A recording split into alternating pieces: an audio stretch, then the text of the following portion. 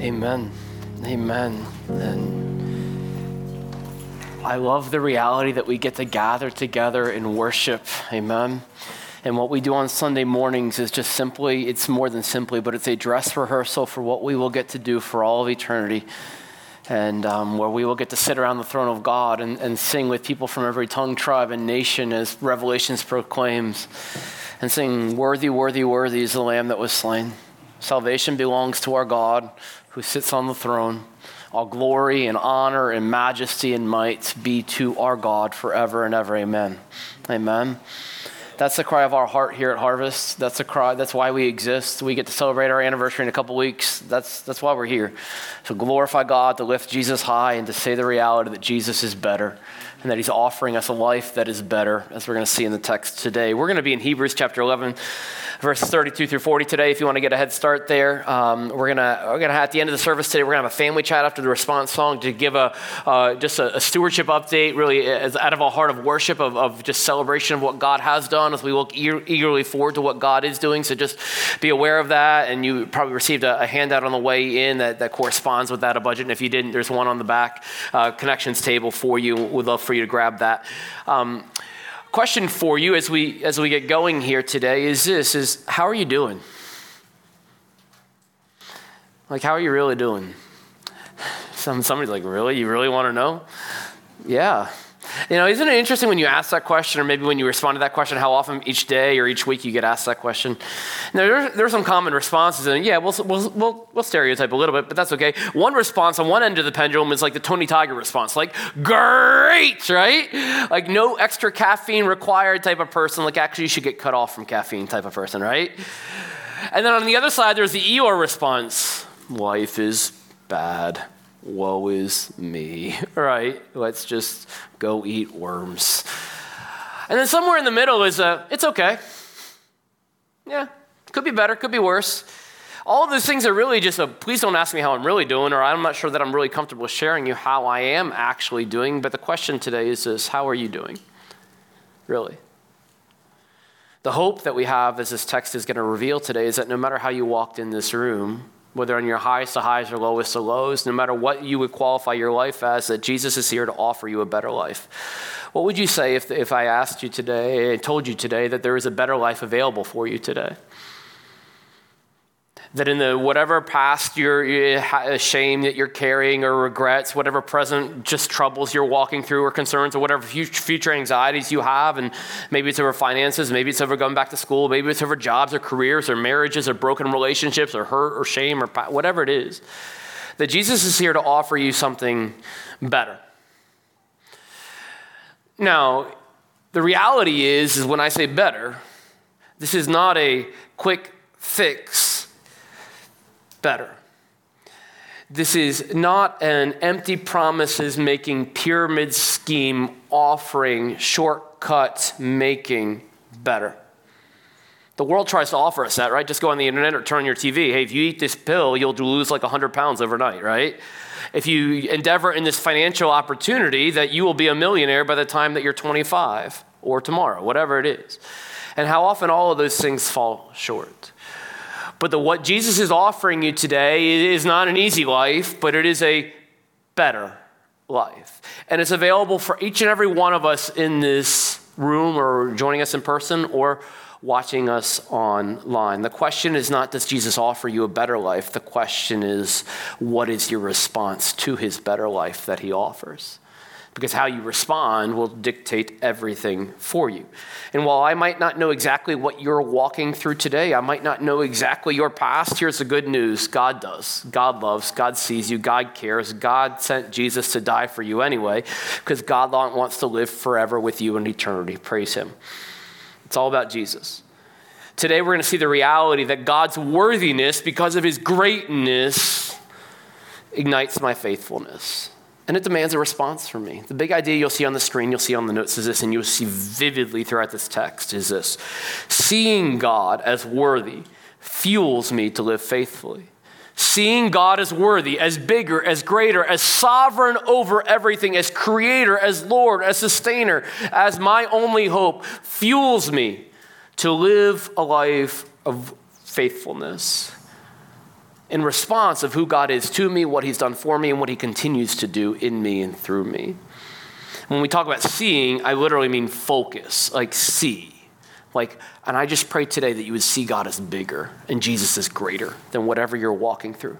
That your future is actually brighter than what you might have imagined walking in here. And I'm not talking about your financial portfolio or your GPA or what college you will or won't go into. I'm talking about the guaranteed reality that if you put your faith in Christ, you get to spend eternity with Jesus Christ. And that is greater than anything you can imagine here on earth.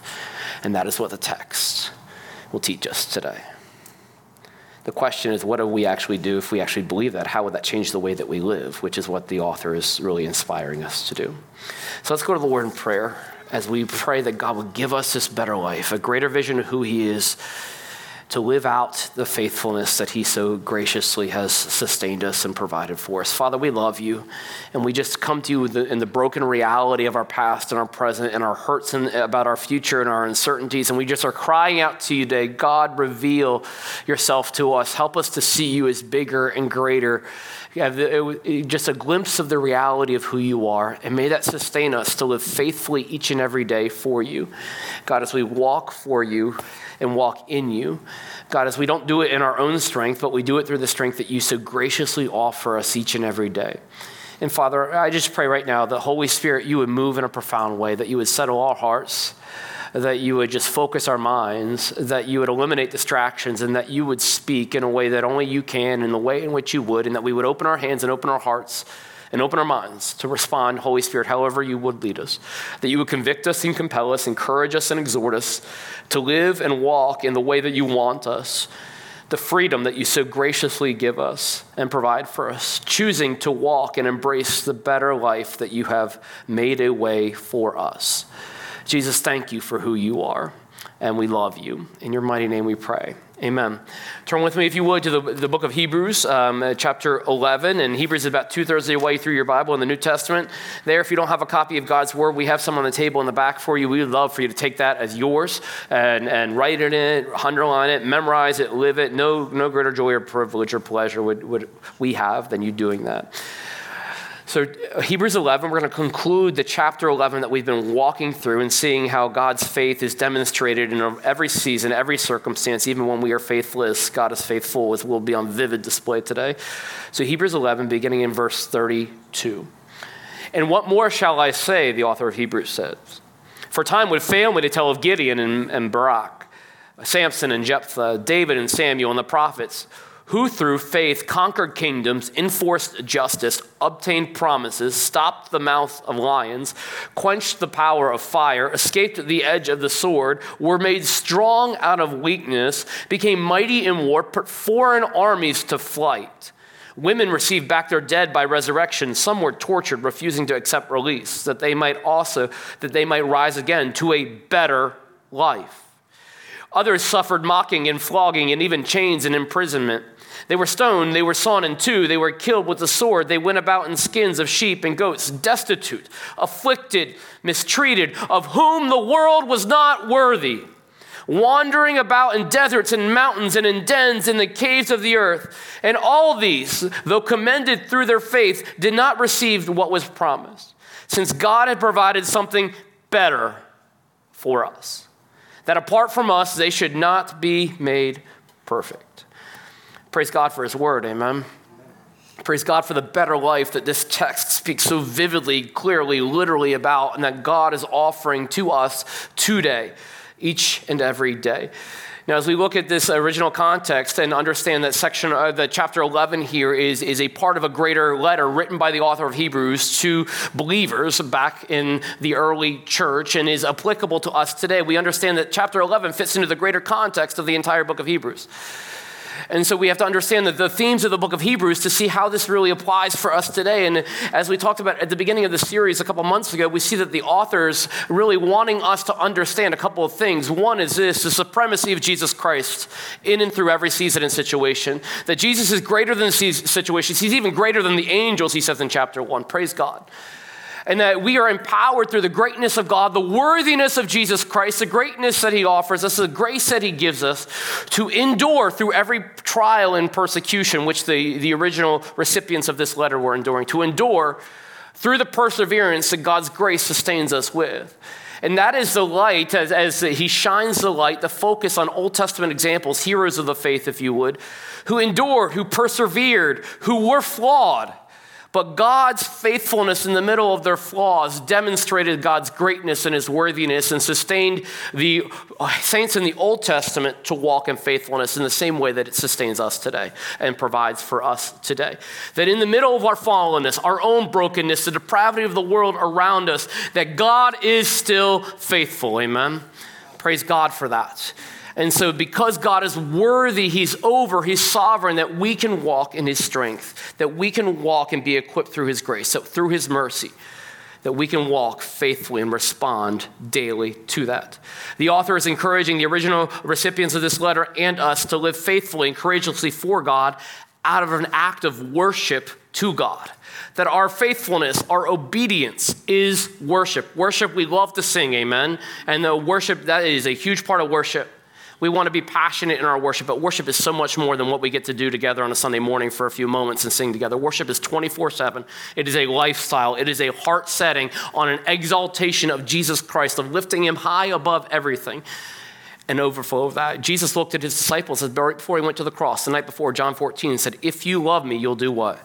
You'll obey my commands. You will live faithfully. You'll walk out of a heart of worship. In response to my worthiness, if you love me, you will live faithfully and obediently. Do you know that our modern English word for worship actually comes from an old English word, worthship? Worship is ascribing worth. Worship is a value assessment and saying, Jesus, I've looked at everything around me and I'm determining today, I'm giving you that you are greater. That you're more important than my job, more important even than my earthly family, more important than my bank account. And because of that, I will follow you. You're greater than my biggest stressors. You're greater and you're bigger than my biggest detractors, trials, tribulations, that you're sovereign over it all, that you're worthy in it all, and you will sustain me for it all. That's worship. And as I assess my time, my talent, my treasure, my pursuits, am I living a life of faithfulness in view of God's worthiness?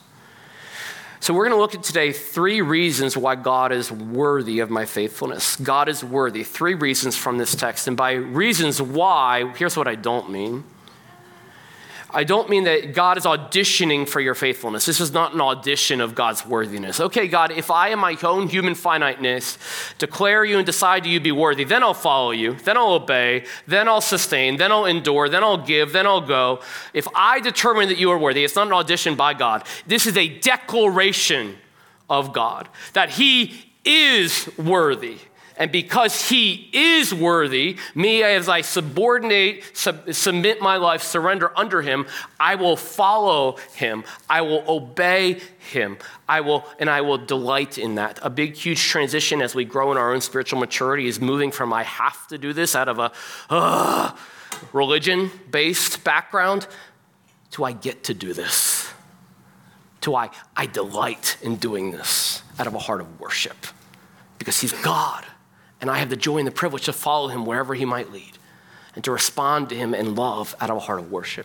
So 3 reasons from this text how God declares his worthiness, and I am then empowered and fueled to respond with faithfulness. The first is this: God is worthy because God's grace is stronger. God's grace is stronger. Now, if we look at verse 32, the writer of Hebrews here is writing like a preacher on the clock.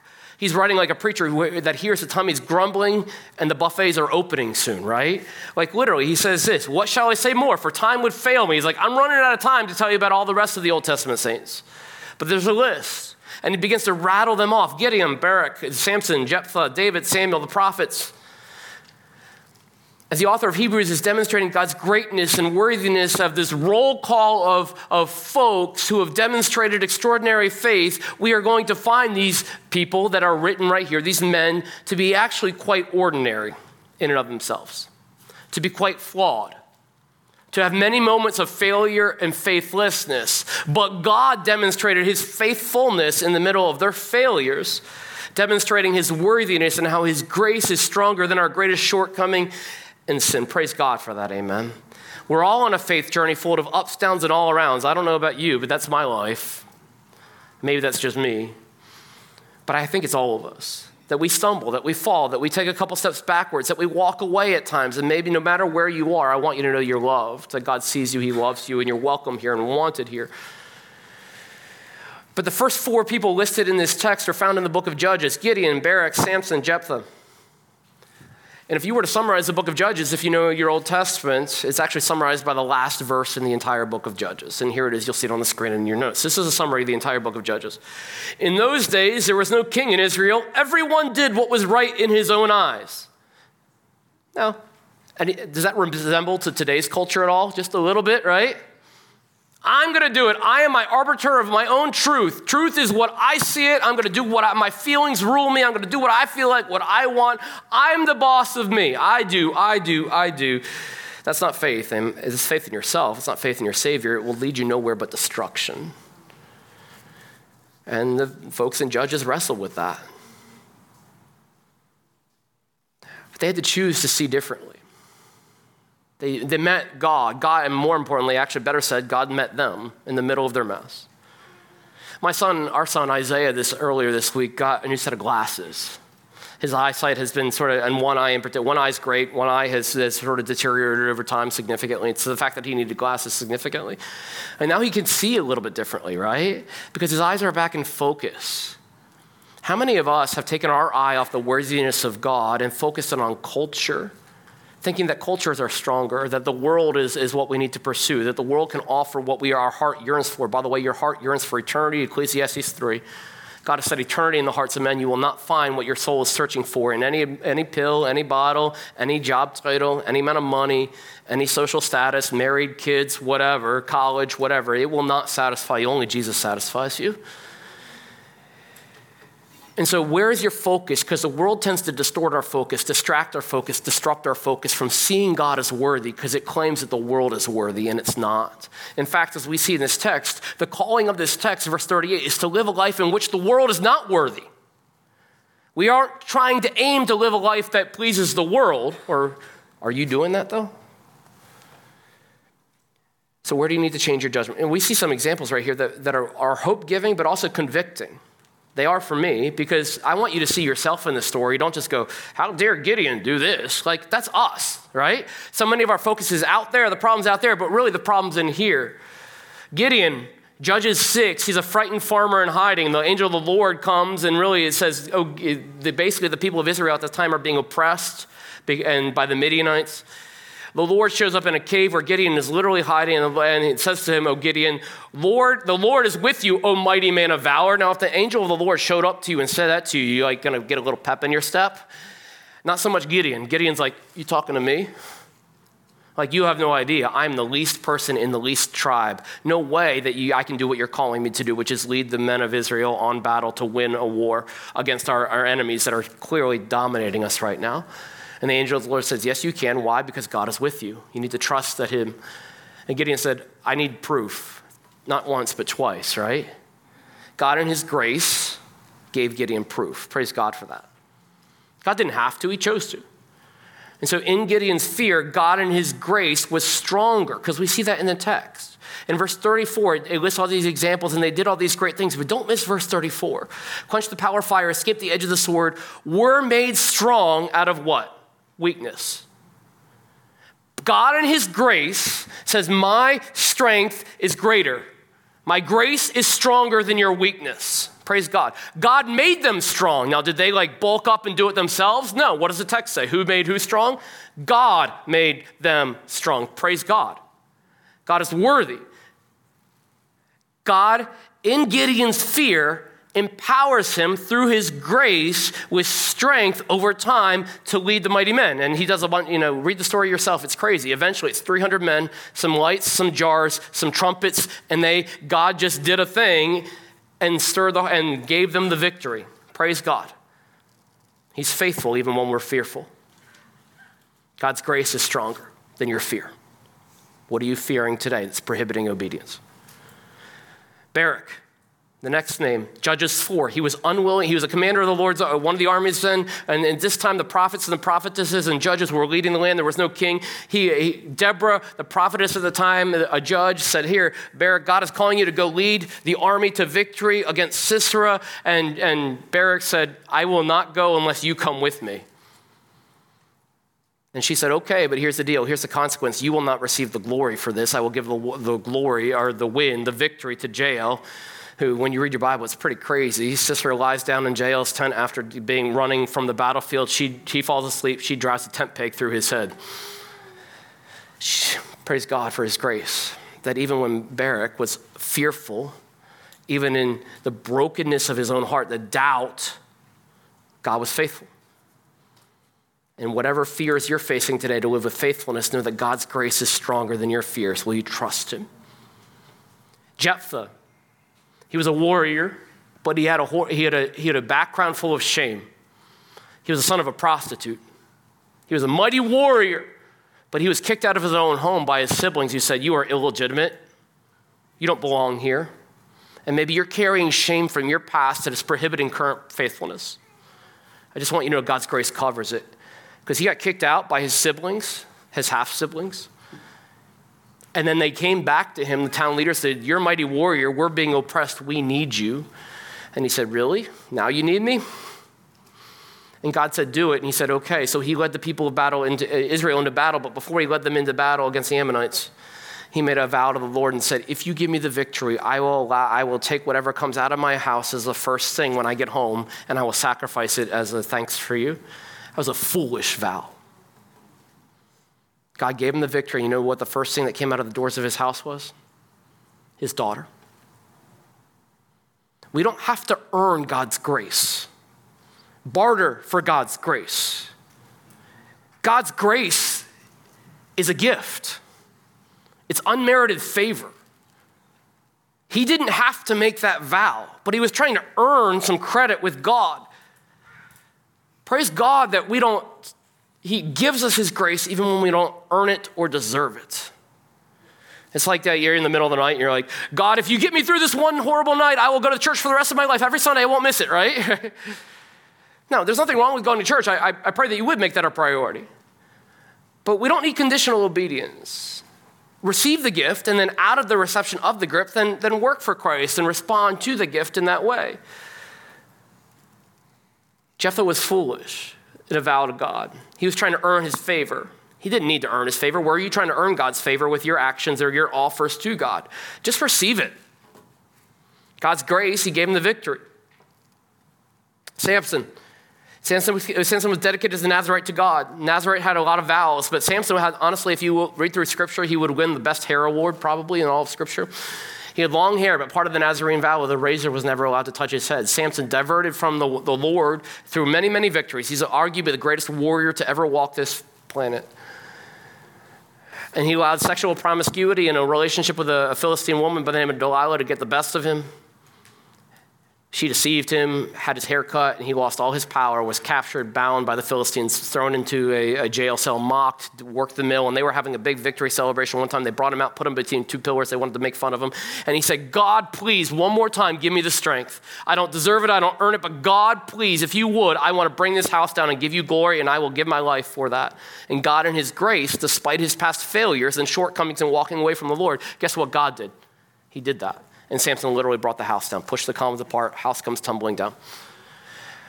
God's grace is greater and stronger than your past shortcomings and failures. Praise God, amen. You are not limited in present faithfulness by your past unfaithfulness because God's grace covers it. His grace is stronger in our weakness. He makes strength out of our weakness. Praise God for that. David and Samuel, many of you know the story. David was a little shepherd boy turned warrior king. Samuel anointed him, said God looks at the heart. God looks at the inside. The world looks at the outside. Well, David had some victories, including Goliath, but later in life, when he had power, he took his eyes off the Lord. He was not seeing God's worthiness. He was looking at his sinful flesh.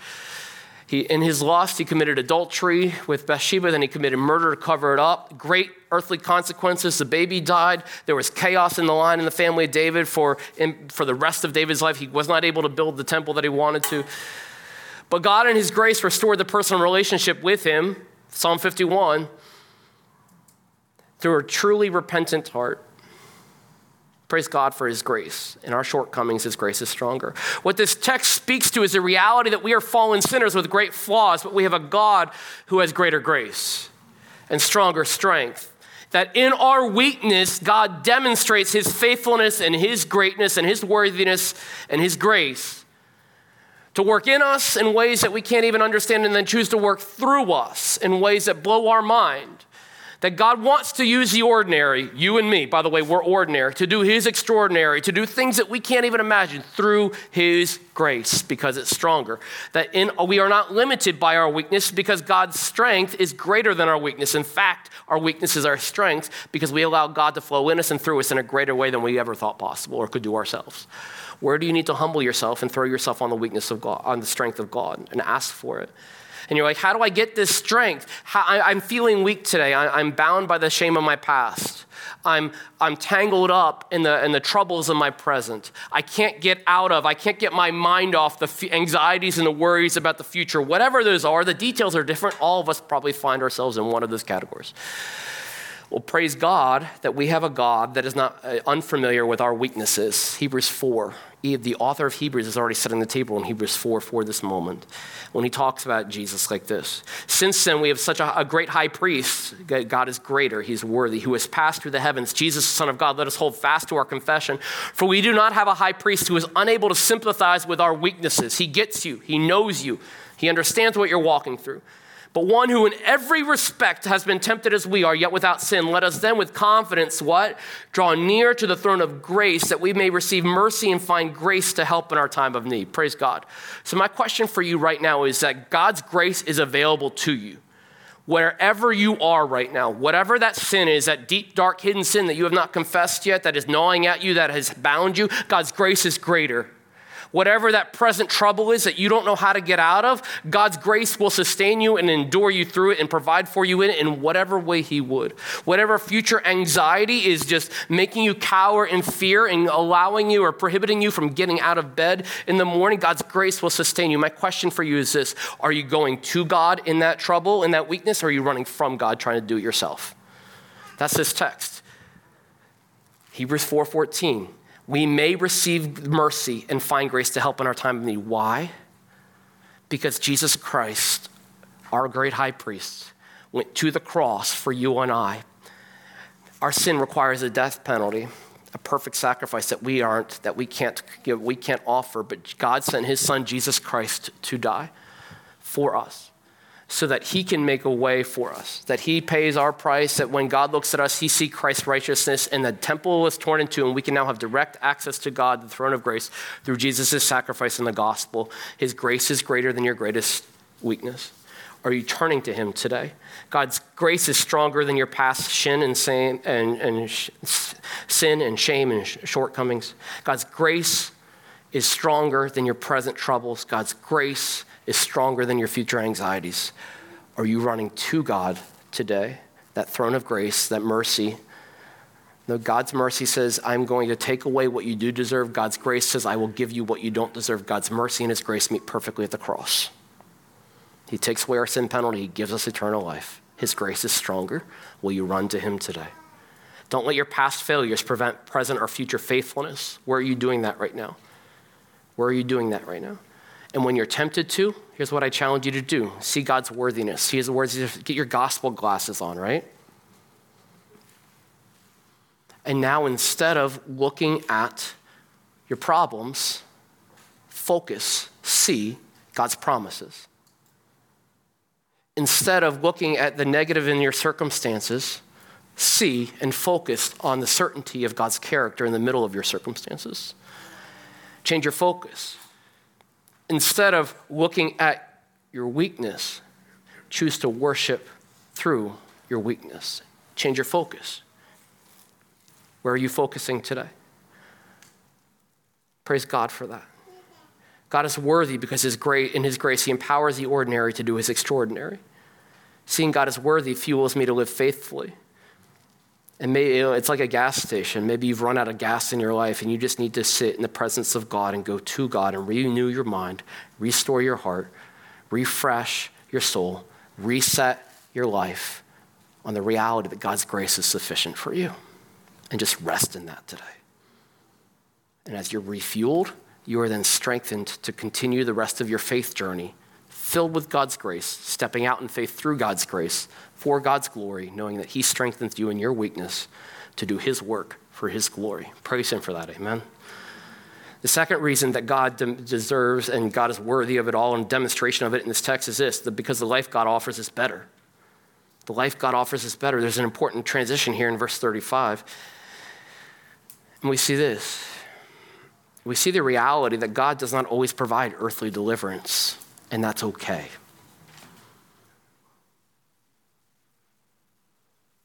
Some were tortured, refusing to accept release so that they might rise again to a what? Better life. Others suffered mocking and flogging, even chains and imprisonment. They were stoned, they were sawn in two, they were killed with the sword, they wore skins and sheep and goats, destitute, afflicted, mistreated, of whom the world was not worthy, wandering about in really nice high rises? No. Deserts, mountains, dens, caves. Sometimes, even in the lives of those who are faithful on earth, God in his sovereignty allows them to die a painful death, to go through an illness that is debilitating, that there is no cure. One of my heroes, missionary heroes, is a guy by the name of Jim Elliot, and 4 others, his brothers, who gave their lives trying to get the gospel to people that had never heard the name of Jesus Christ in Ecuador, named the Auca Indians. They were there for a couple days, and they were martyred for the Lord. So why does God why does God allow them to be killed and others to be delivered? Why does God shut the mouths of the lions for Daniel in the lion's den, but allow believers to be eaten by lions in the Colosseum at Rome and martyred? Why does God heal some saints and not the others? Why, when you read Acts 12, does God allow one disciple, James, to be killed and then gives Peter the same situation, a miraculous escape? Because he's God and I'm not. I have no idea other than it will achieve God's glory. And I need to be okay with that. Why? Because the better life that God offers is better. The life that God offers is better. Because the life that God offers is focused on eternity, not earthly. These folks in this text were unwilling to accept release. We're not going to compromise on your terms. We will not stop telling people about Jesus. Okay, then you're going to stay in jail. That's okay with me because I'm looking forward to a better life. I have my eyes fixed on eternity. I see the worthiness of not just heaven, not just a get out of jail free card, okay? But a get to be with Jesus forever reality. Praise God for that, amen? We have to look at heaven not just as a get out of hell free card, but the joy and the privilege that it is better to spend eternity face to face worshiping with the King of Kings and Lord of Lords named Jesus Christ. And that is greater than anything this world has to offer. And when we fix our eyes on the reality that this text says that is the better life, we are strengthened to endure anything because no one can take that away from us. They can take your money, they can take your job, they can take your life, but they can't take that. Praise God for that. They can't separate you from the love of God. So Christians, brothers, sisters, loved ones, where are you focused? On earth or on eternity? Because when you're focused on eternity, you hold your money looser and you give it more away freely. You hold your time looser because you're giving your life for what matters. You're willing to go to hard places. You might die, but people need the gospel like Jim Elliot did and his friends. They need to hear. Why? Because we treasure Jesus is greater and better, not just for me, but for all those that are around me. That's the message of these martyrs. And they're just ordinary people. You're like, I could never do that. They couldn't do that in their own strength. It's through the grace and the power of God that when they were weak, go back to 34, God strengthened them to endure. God strengthened them to change their perspective. He strengthened them to step out in faith. He strengthened the widow to give her last 2 mites. He strengthened Daniel to endure the lion's den. He strengthened the early church to endure persecution and martyrdom and willingness. And while you might not be faced with the reality of being sawn in two, by the way, this still happens over in the Middle East, Southeast Asia, and other places in this world. Let's not be ignorant to that reality. But here in the West,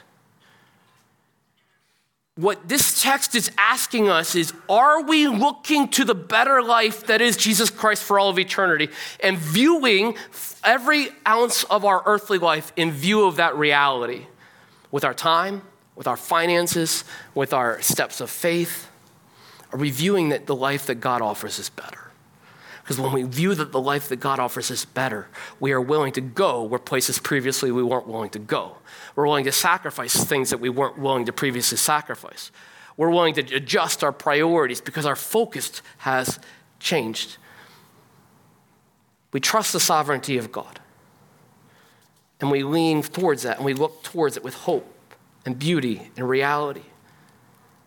So how do we endure trials and tribulations? By embracing the reality that God is greater and that the life that he has to offer us for eternity is better. And then we begin to live a life that the world is not worthy of because our life is focused on living out of the reality that God is worthy and not focused on trying to strive to win the accolades of the world, to keep up with the Joneses. I'm not saying that making money is bad inherently. I'm saying if money is your God, that's an idol. I'm not saying that having time or building a healthy family is bad inherently. I'm saying that if that is your top priority, if that is what you consider the best life, that is an idol. Because it all falls under the reality that God is better. Amen? And we trust that he's going to work in every season and situation for his glory. Paul Tripp says often that good things become idolatrous things when they become ruling things. It's not that it's not good or from God or a gift from God, but even good things can become easily idolatrous things when they take the place of God in our lives. So as you do an inventory of your own life, what do you consider the best thing in your life? What are you pursuing? What does your checkbook demonstrate? What does your calendar dictate? What is what you find joy in? Because here's the reality, brothers and sisters, we find the time for what really matters to us. And often we make the money work for what really, really matters to us, whether it's a subscription to this or whether it's eating out over there or going on vacations, or I can't go on a mission. I got vacations, so I don't have money to give because I go to Starbucks all the time, or I got to have my golf lessons, or I don't have time to go to church because I'm out doing whatever I am on Sunday morning. That is more important to me than this. Friends, let me ask your heart this. In response to the reality of God's worthiness, and the response even greater to the reality of who Jesus Christ is, so many of us would sing and say, I want to be like Jesus, right? Until it actually means being like Jesus. Jesus often, read Luke 9. You want to follow me? The Son of God has no place to lay his head. But we're so consumed with getting the next biggest house that we're like, Jesus is like, I don't even have a place to sleep tonight. We let comfort be our God, especially in the West. What if there's something in your life that if Jesus asked you to lay it down and you wouldn't, it's probably an idol. What is it? Or if he asked you to do something and you say no, it's probably an idol because you're elevating it literally over Jesus. In response to who Jesus is, in response to the reality that Jesus went to the cross, he held not his blood back, not his body back. He held not his time back. He was unjustly treated. He was whipped, mocked, scorned, rejected by those closest to him right before he went to the cross, and he died for them anyway. He washed the feet of Judas anyway. He went on the cross for Peter, who had just disowned him and denied him 3 times anyway. Praise God, amen. In response to that is who we are called to be, that is the standard. It is Jesus. And in response to who he is there really something in your life that you are unwilling to endure for Jesus? Is there something in your life that you are unwilling to give to Jesus, whether it's your time, your money, your resources, your talents? What in your life, or where in your life is a place that you're unwilling to go, or a conversation that you're unwilling to have in light of who Jesus is? For some of us, it's harder to go across the street than it is the world to tell people about Jesus. Others of us, it's easier to go across the world than it is across the street. In response to the worthiness of Jesus, who he is to me, do I genuinely believe that the life that God offers is better? Because if you do, read the New Testament, see how Paul lived. Look how Jesus lived. And compare that with how you're living. The details might be different, but the calling and the pursuit is the same. Does Jesus have some things in your life, or does he have everything in your life? Does he have your hands? Does he have your heart? Does he have your bank account? Are you truly believing and focusing on the reality that Jesus is better? The heart posture of worship, that life with Jesus, God is better,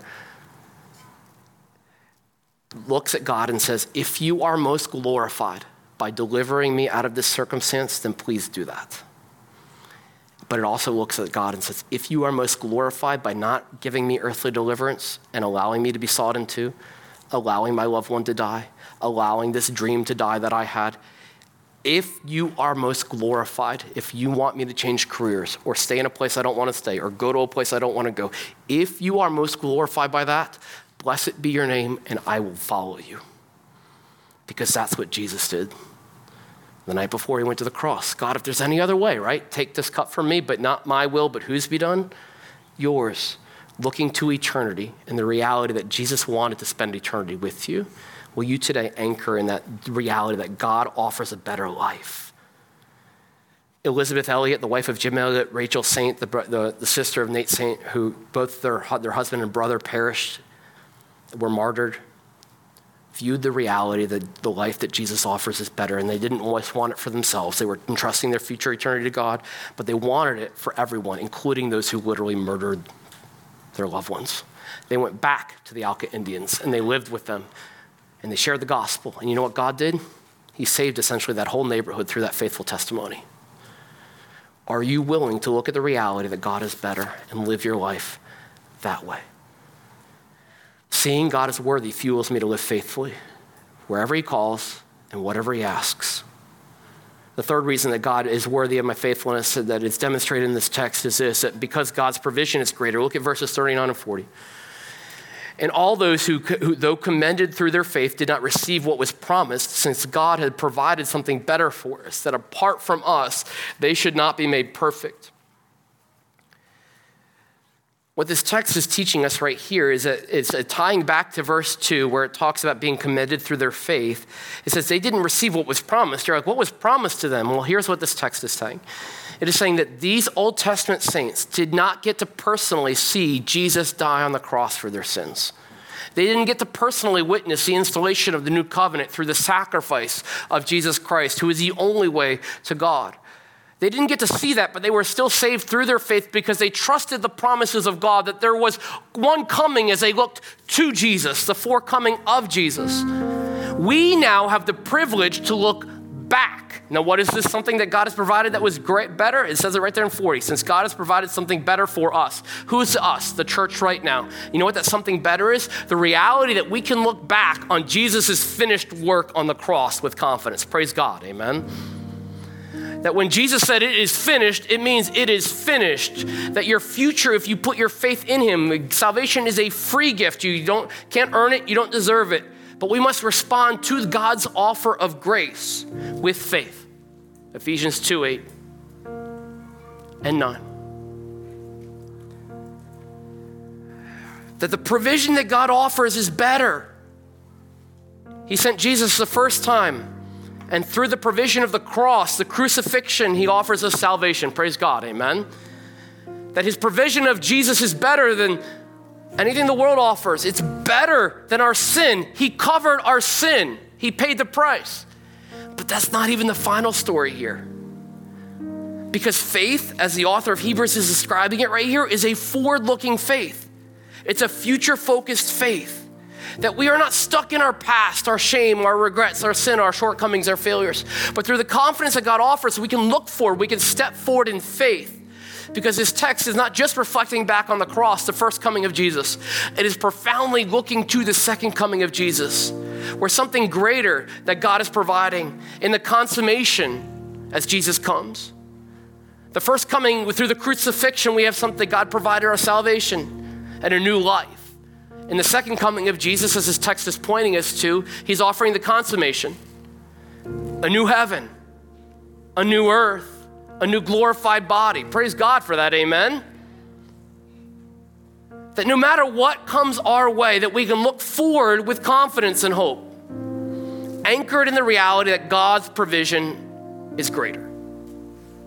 His provision of Jesus for our salvation, and then eventually his provision of Jesus for our glorification. Praise him for that, amen. That there's a new heaven and earth where there's going to be no more death, no more sickness, no more pain, no more tears. Revelation 21:22, our God wins, where we get to worship around the throne and sing, salvation belongs to our God. Worthy is the Lamb that was slain. And that forward focus, that future-mindedness should propel our faithfulness as we anchor our hearts on God's worthiness today, amen? That he is worthy of my faithfulness because I get to look forward to eternity with him. Praise God for that. I think Paul describes this beautifully in 2 Corinthians 4, and I just want you to close your eyes with me as I read this to you. Think about what you're walking through, the trials, the tribulations, the distresses, the concerns, the past. And I want you to hear the words of the Apostle Paul. Carried along by the Holy Spirit, a forward-looking faith, future-focused. And I want you to find yourself in this story, these words. And I pray that they would stir your heart with an affection for the worthiness of God, that you can rest and find hope, and that the life that God offers you on earth, that Jesus offered, the abundant life of hope, joy, peace, are found in him. But that's not even the end as we look forward confidently to the eternal life, the greater glory, the goodness, the testimony that God offers us. Here are the words from Paul, 2 Corinthians 4:7-18. Just let this soak in your soul. But we have this treasure in jars of clay to show that the surpassing power belongs to God and not to us. We are afflicted in every way, but not crushed, perplexed, but not driven to despair, persecuted, but not forsaken, struck down, but not destroyed, always carrying in the body the death of Jesus, so that the life of Jesus may also be manifested in our bodies. He's greater, friends. For we who live are always being given over to death for Jesus' sake. He's worthy, guys. So that the life of Jesus also may be manifested in our mortal flesh. So death is at work in us, but life in you. Praise God. Since we have the same spirit of faith, according to what has been written, I believed and so I spoke. We also believed and so also speak, knowing that he who raised the Lord Jesus will raise us also with Jesus. And he will bring us with you into his presence. His life is better. For it is all for your sake, all of it, trials, tribulations, all of it, so that as grace, which is stronger, extends to more and more people, it may increase thanksgiving to the glory of God. So we do not lose heart. Though our outer self is wasting away, our inner self is being renewed day by day. For this light and momentary affliction is preparing for us an eternal weight of glory beyond all comparison, as we look not to the things that are seen, but to the things that are unseen. For the things that are unseen are transient, but the things that are unseen are eternal. Praise his holy name forever. Jesus is offering you a better life. And seeing God as worthy fuels us to live daily faithfully. Would you, as Amy continues to play, would you just allow the Holy Spirit to speak to your heart right now? In view of who God is, in view of the better life that he's offering you, how is the Holy Spirit asking you to respond? Maybe for some it's confessing sins where you've lost your focus and asking God to return you. Maybe it's a Hebrews 4 moment. We need to go to the throne of grace and just cry out, asking God for mercy and grace and saying, you promised to give it, please, and we need it. And this is a collective letter. It's written to a gathering of people. You don't have to go to the throne room together. We will go with you. Maybe God is asking you to put your faith in him, and today's the day that you choose to put that faith. Maybe today you lift your eyes off your present troubles and look to eternity. What would change in your life if you actually believed, if you lived what you say you believe, that the eternal life is better? How would it impact your finances? How would it impact your time? How would it impact your testimony? And not just how would it, maybe the question for you today is how should it? This week. So just spend some time with the Lord, and I'll close this in prayer in about a minute.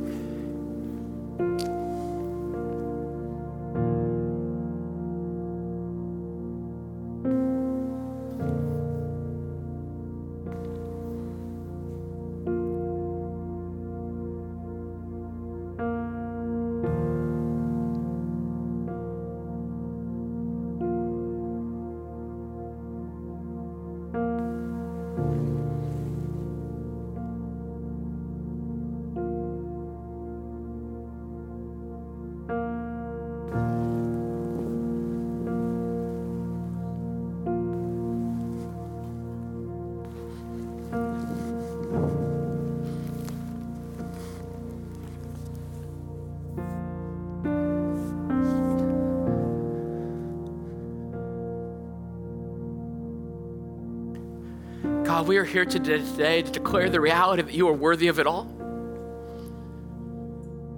And in humility and reality, we come to you and we confess the times that we have not given you our all, God. And we throw ourselves on your grace and ask you to redeem us and restore us and renew us like you promised us. Jesus, we need you and we love you and we look to you right now. For those that are walking through trials and tribulations, I just pray that they would understand the reality that you are with them right in this moment, in their brokenness of their marriages and their families, the unmet desires of their heart, God. That you would reveal the reality that you love them, that you see them, that you're not unfamiliar with their trials, their weaknesses, God. But you are with them and that you love them and that your grace is sustaining them, God. For those that are carrying past shameful regrets and sins, I just pray that they would sense the reality that your grace is stronger in this moment. That they would throw themselves on your grace, God, and repent and walk in the freedom that you so graciously offer.